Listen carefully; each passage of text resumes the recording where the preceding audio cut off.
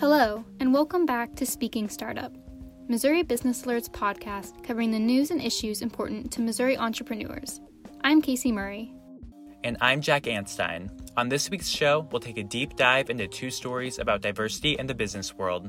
The first is about challenges facing Black-owned businesses in Kansas City and how communities are supporting them as we see protests across the country continue over racism and police brutality. And the second is about how the coronavirus is impacting women, and specifically women in business. Plus, we'll have this week's headlines, digits, and other startup news you need to know. So what are we waiting for? Let's speak startup.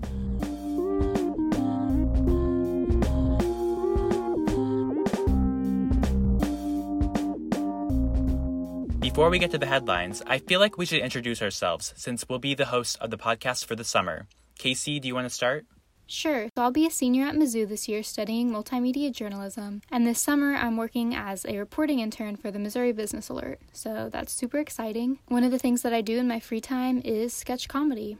What about you, Jack? I'm also going to be a senior studying multimedia journalism, and my internship this summer is a joint position between Missouri Business Alert and Startland News based in Kansas City, and I'm covering business news in Kansas City and Springfield this summer. So with that, let's get to the headlines. Our first headline for the day comes from Southwest Missouri. Stored, a startup from Atlanta that connects companies to vacant warehouse space, purchased transportation provider Cove Logistics, which is based in Springfield, for an amount reported to be under $10 million. All of Cove Logistics' 15 employees will be joining Stored's team. In Kansas City, a startup called Super Dispatch, a company that started out as an app and transportation management system software for smaller trucking companies, has developed a touchless way for companies to deliver vehicles. The coronavirus pandemic has created demand for a way to confirm the delivery of vehicles without face-to-face interaction. So, Super Dispatch rolled out a feature on its app that will allow recipients to sign from their own device. MSTS, a Kansas City company that creates business-to-business payment platforms, is now providing its technology to the world's biggest e-commerce company.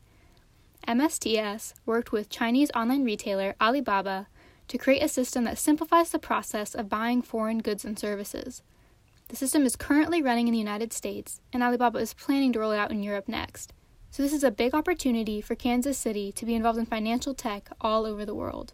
In the St. Louis area, a company called Club Ready that normally provides management and billing software for fitness studios has pivoted to meet new demands that have risen from the coronavirus. One of the changes it's made is to work with the video conference software Zoom so the gyms can conduct classes while everyone remains at home. Another is that the company's check-in systems can now be used to help gyms track contact between patrons, as well as to keep on top of occupancy limits. As gyms have now begun to reopen, the company said it can now also be used to communicate guidelines and schedules to patrons so they know exactly what to expect when they return.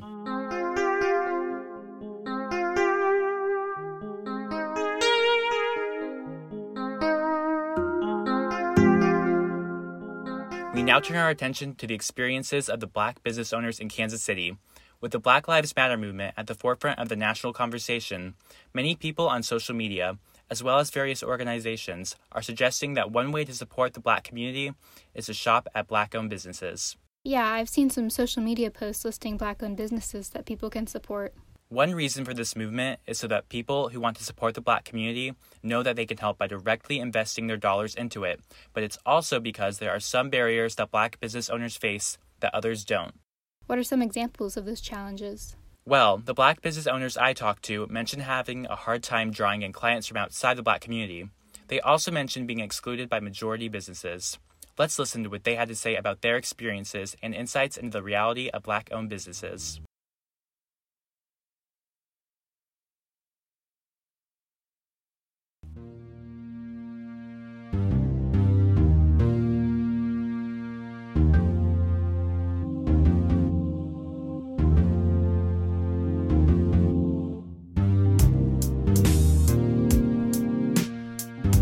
One way that people are showing their support for the Black community is by spending money at Black-owned businesses. Kinley Strickland, the owner of Casey Daiquiri Shop, a restaurant specializing in Cajun food and daiquiris, has witnessed this in his own establishment. We've seen people specifically say, hey, I want to come in and support you guys because I knew you were a Black-owned business. The Casey Daiquiri Shop was on the verge of closing down right when the pandemic hit. Once word of the shop's to-go daiquiris and cocktails spread on social media, business began to take off. I'm really proud, though, of Kansas City as a whole, because we have been able to maintain our business and even grow the business during this time because of the support that we've gotten from the community. Although Strickland has recently enjoyed success, he says there are often challenges that Black business owners face that others do not. As a Black-owned business or African-American entrepreneur, there are subtleties that we have to fight against that maybe other entities would not have to fight against. One disparity is the lack of funding that small business owners of color received in the Paycheck Protection Program.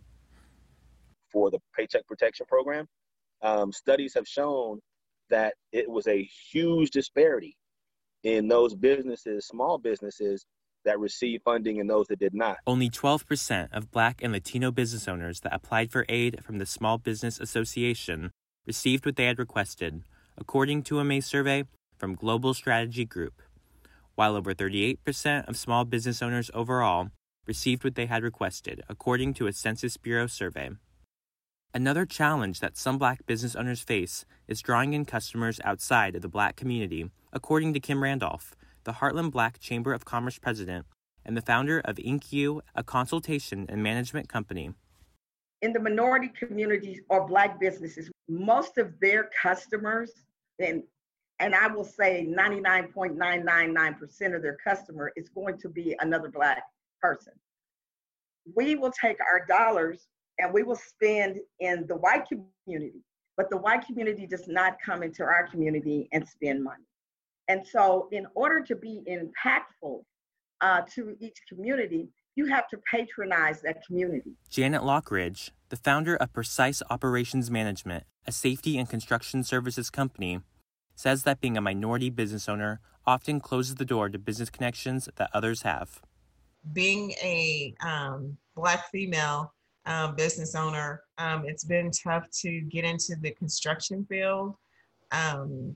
And oftentimes I find that good old boy network continues to exist, and it definitely doesn't provide a lot of opportunities for me. Lockridge often feels excluded from other businesses. I've known other women businesses that have supported other women businesses, but won't support a Black woman business.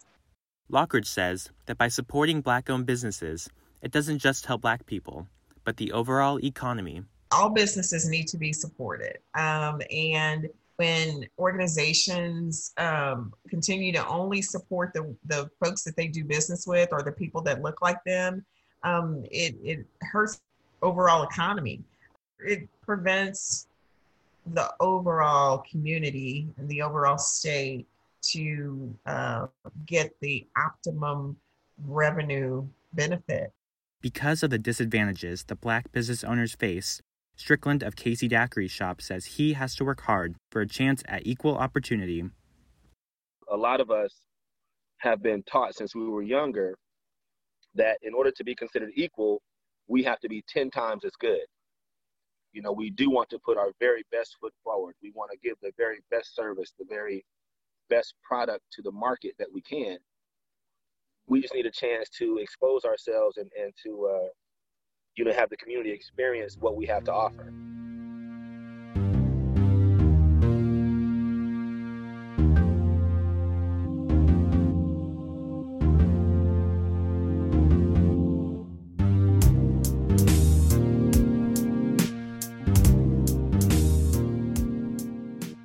So, in another story of diversity and entrepreneurship, I did some reporting this week about how women-run businesses might be impacted by the coronavirus. That's really interesting. What made you think they could be impacted more than just any business?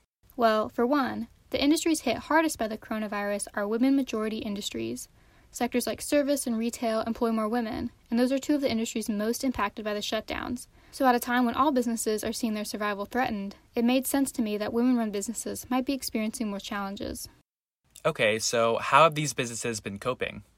Well, I talked to a few owners to find out. Businesses everywhere are taking a hard hit. With the coronavirus-related shutdowns and changes to routine, even large corporations are struggling to survive. much less the small mom-and-pop shops of Missouri. So we dicing the potatoes up now. Do about 9 or 10 potatoes. We got about 10 people, so we want them to have plenty. That's Tammy Pryor. She owns a catering company in Columbia called Tammy's Covenant Kitchen, run by herself with occasional help from her son, talking about how the virus has impacted her business. I hate the coronavirus.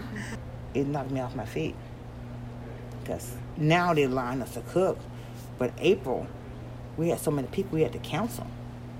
Tammy started her company in 1999, so she's no stranger to the challenges of running a business. But the coronavirus is unprecedented in many ways. The impact, economically speaking, is profound. The economic crisis driven by coronavirus is different than prior economic crises that we've seen, such as the Great Recession. In the Great Recession, we saw a lot of impact on men. That's Xanthi Scharf, CEO and co-founder of the Fuller Project, an organization dedicated to reporting on issues that impact women, explaining why the toll the virus is taking on the economy is so different from past recessions.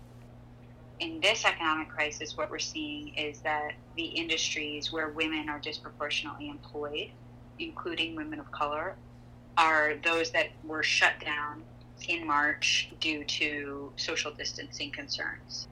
In the U.S., roughly 59% of food prep workers, roughly 82% of hosts and hostesses, and roughly 71% of waitresses are women. And the brunt of layoffs might not be felt equally, such as in broad sectors like retail trade, where women make up 50% of workers, but 77% of layoffs, according to the Economic Policy Institute. To look at Missouri specifically, in March there were nearly 4,000 more unemployed men than women, but in April there were over 26,000 more unemployed women than men. We got that together, so you hear the potatoes. I don't start my potatoes. Right now, Pryor's just trying to make it, but she's begun packaging her meals in a new way so that it's more coronavirus friendly in an effort to get back in business. But Scharf calls attention to the fact that even if a company survives, that doesn't always mean the jobs will come back. These kinds of employers have faced a contraction. It's too soon to know what will come back for those that have closed, but certainly for some period of time, that affects the potential to employ. The potential to employ is one of the most important parts of running a business to Chelsea McGill, who owns a coffee shop called Grind in California, Missouri. I asked her why she cares so much about her role as an employer. Because it's part of giving back to my community. There's so many people that need jobs, and I'm just as passionate about making sure that they have a job. So far, McGill has been able to keep all her staff, with help from small business loans and support from the community, along with multiple changes to their restaurant process. I had a website already, but I really sat and worked for, I swear, like hours and hours to perfect it, because I wanted to make sure that with the barrier of not being able to communicate with them, that what they wanted was what they got. We offered free delivery local. There was just a lot of things that we did different. But it hasn't been easy. April through the rest of the year is my busy season. So it was really scary. I feel like any small business owner that makes it through this deserves like an award that says, I survived COVID-19. Despite challenges, Pryor and McGill say they both believe they'll make it through the economic fallout, but not every woman will. And outside of owning a business or trying to keep people employed, women can be held back by what's going on at home. We know that an employed woman is 10 times more likely to stay home to care for the child than an employed man. In this way, we can see that women are being hit from all sides, economically speaking. Some are optimistic about how this exposure could ultimately affect women, as the flexibility of working from home and the current efforts to expand childcare could greatly add to women's ability to work. But Scharf isn't sure there will be legislation that will truly address all aspects of the problem.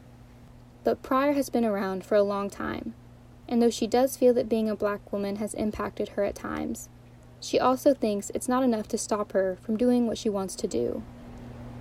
You don't have the power to stop me if I want to push it. Back in the day, back when I was growing up, they ruled it. They ruled it. But I let them. I let them, but not no more. While the coronavirus won't stop the growing number of women stepping into the workforce, policymakers and company leaders' reactions to the inequalities it's reflecting could impact how women find success for a long time to come.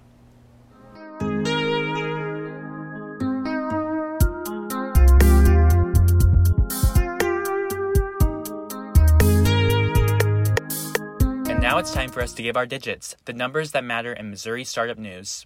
Of course, my digit is 50,000. And what's the significance of 50,000? Pax Momentum is a startup accelerator looking to potentially invest $50,000 apiece into 2 tech startups in the Kansas City market. Pax Momentum is a virtual accelerator, and it's focusing on startups outside of Silicon Valley.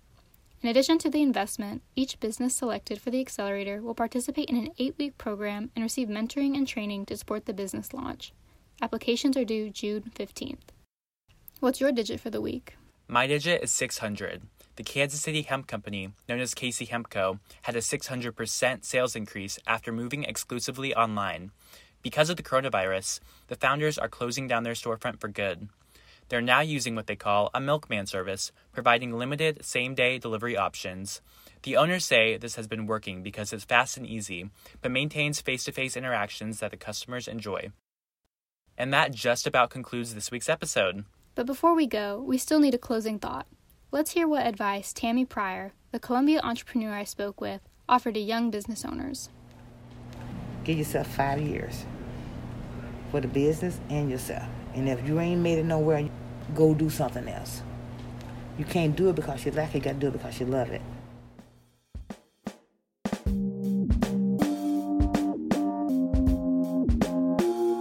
And that's all for this week. This has been Speaking Startup from Missouri Business Alert. This episode was produced, edited, and hosted by Casey Murray and me, Jack Anstein. Our theme music was produced by Elliot Bowman. We'll speak to you next time.